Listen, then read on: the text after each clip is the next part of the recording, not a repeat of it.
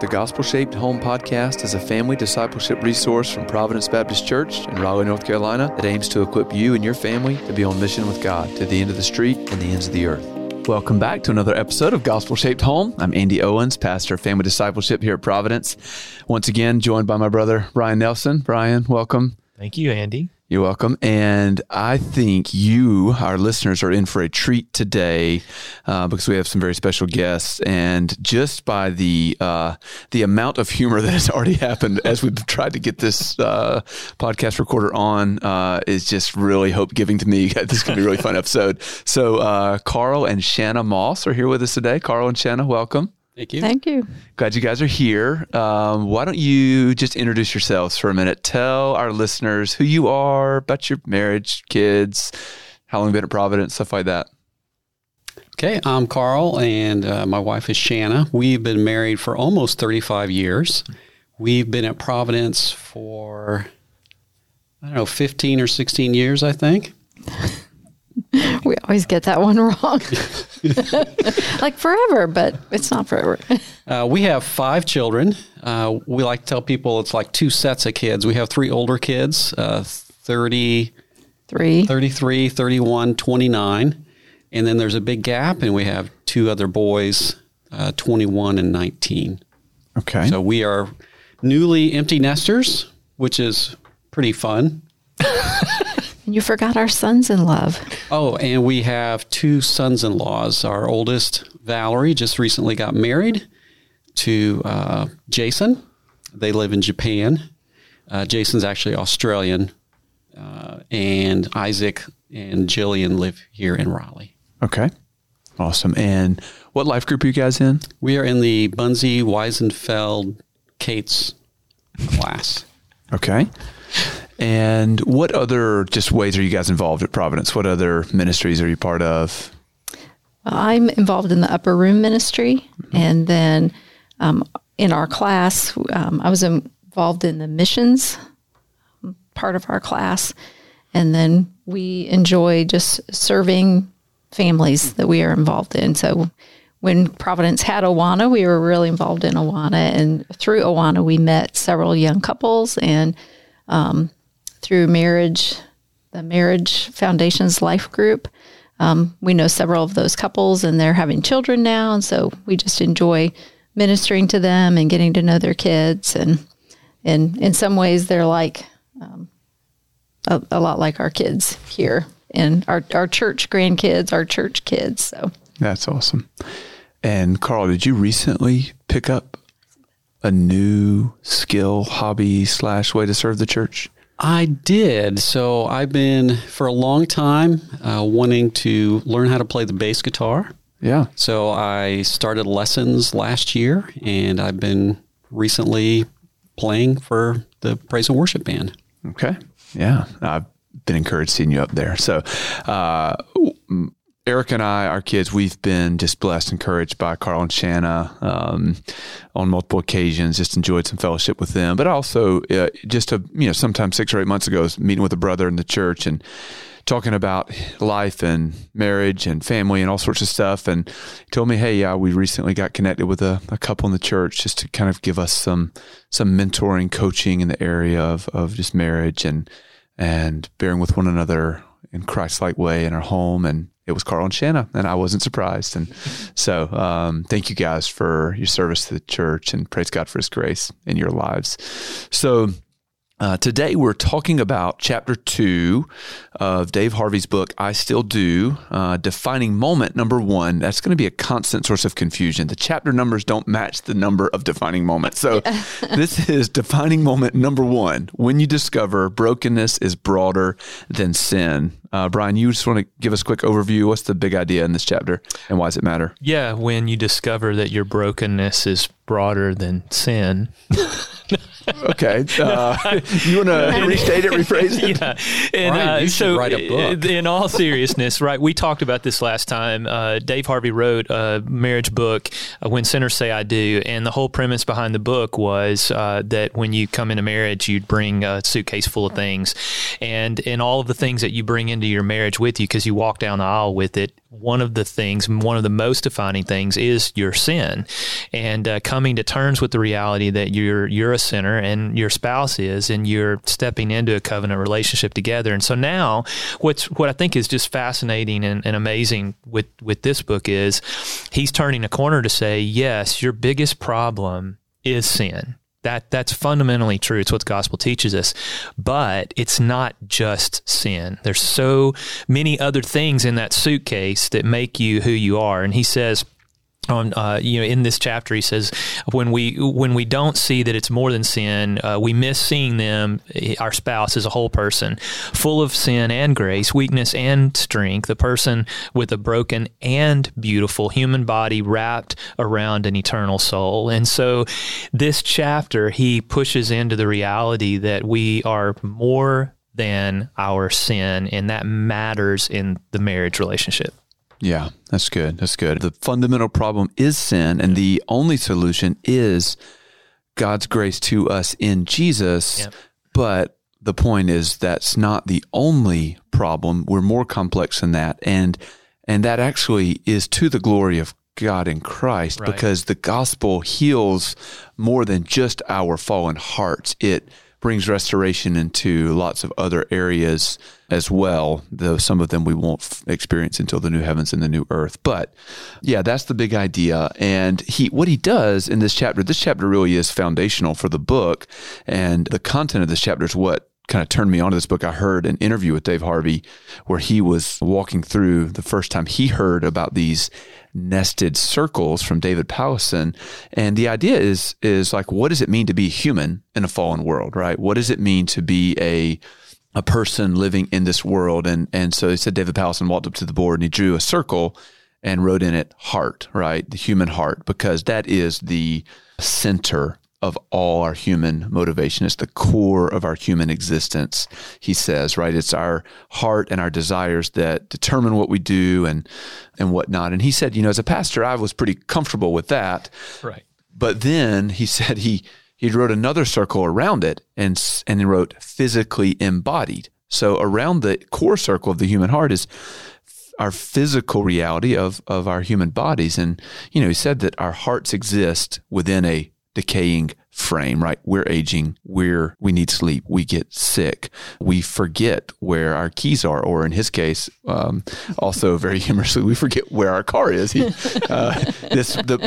chapter, just like the previous one, is really, really fun to read. So I'll say it now, it's a bad omen when you start your day realizing that your key is fine, but your brain is defective after you realize he was trying to unlock the wrong car for a few minutes. So the reality is that because the whole creation is subjected to futility under a crown of thorns because of sin and the fall, our bodies are weak and they're wasting away. But that's not all. There's another circle around that, and it's called socially embedded.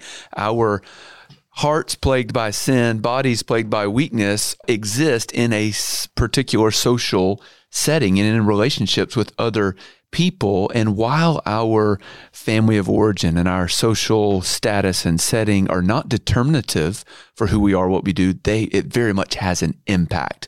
It has, our past experiences have present influence, is the way that he says it, that our relationships and our past deeply influence how we think, how we choose, how we live. But the circles keep coming. Around that is spiritually embattled. So we are a human heart that's physically embodied, socially embedded, and spiritually embattled, meaning we live in an unseen battleground, right? We live in a world where the rulers and the authorities over this present darkness are waging a war and seeking to devour us. We have an enemy of our souls, and it has an impact on how we think, how we choose. It's hard to quantify or make it really clear how much my own heart's desires and my circumstances play in versus Satan's temptations. But we do live in a spiritual world. But then finally, around it all is this final circle of God's providence. So human heart, physically embodied, socially embedded, spiritually embattled, but ruled over sovereignly, wisely, and goodly by the providence of God, right? This is God's wisdom and power ruling over every circumstance, every detail of our lives, and ultimately for the good of those who love him and are called according to his purpose. This final circle is why Joseph can say to his brothers, you meant it for evil, but God meant it for good. It's why we can have confidence. I think I mentioned this last week, like Ephesians 1:11, that God is working all things together according to the counsel of his will, which is a good, redeeming, saving will. So that's a really big idea. It's actually it's a lot of words, but it's a simple illustration of these embedded circles that kind of explains this tremendously complex reality of who we are and why we do what we do in a fallen world. So let me stop and say, Brian, Carl, Shanna, what else would you say to clarify, to add to this kind of big idea of these circles in this chapter? Well, I too, when I saw those circles, I was just, this embodies everything that we have worked, or when we have worked with various marriage studies and various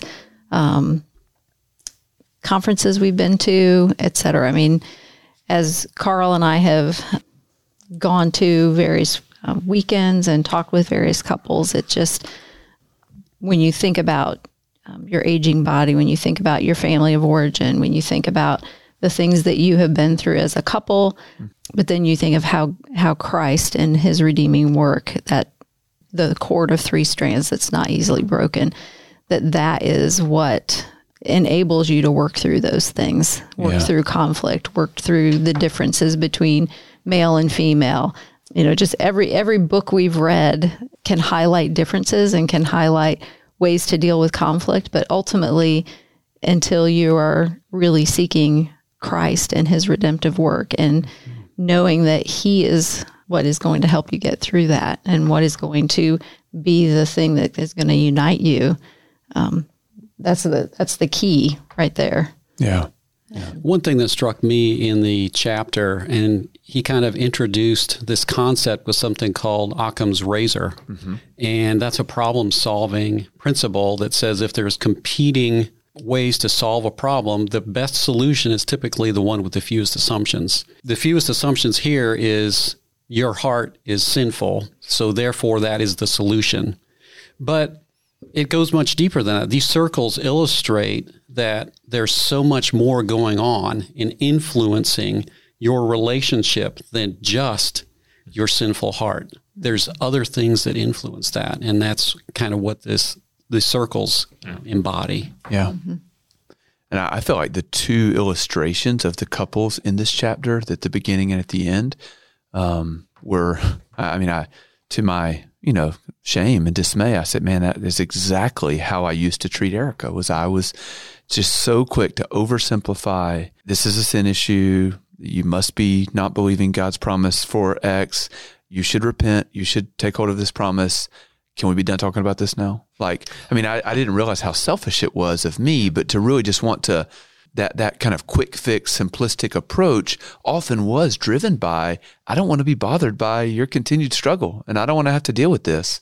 And, ultimately growing to know her and to live with her according to knowledge has helped by God's grace. That's not how I typically approach her now, but. Yeah. So what I think is amazing about that is what Dave isn't giving us permission to think this way, but I think this is what he's pressing us toward. None of these things are permission to blame something else for what's going on in our lives, but it's a recognition that in every sphere of our lives, there's a reason why we need to race to the Lord for help in navigating those things that whatever sphere it's in, whichever. Yeah. And I just think that's super helpful because it doesn't take those things off the table. It doesn't oversimplify our problems, but it also doesn't excuse them. Well, I think too, it's also worth remembering it's worth the energy to mine these other issues to find out what's behind the reaction or the thought process. That's good. To get to know your spouse at a deeper level. Even at 35 years, we still learn about 35 years old? Is that what you're saying? 35 years of marriage. Oh, yeah, sorry. Yeah, 35 years young of marriage. Well, we're still mining some of those gems, right? Well, and it's worth it. It's worth the energy. Yeah. And for us, I mean, we met at church. We were youth group sweethearts. Our parents were in the same Sunday school class. And so sometimes I think when you're in the church and when you are believers, that there's even more of a danger to oversimplify things and to say this is a sin issue. Or if you would just, if you would just read your Bible more, or if you would just do this. But we can't ignore our bodies. We can't ignore our minds. We can't ignore our upbringing. Yeah, our upbringing.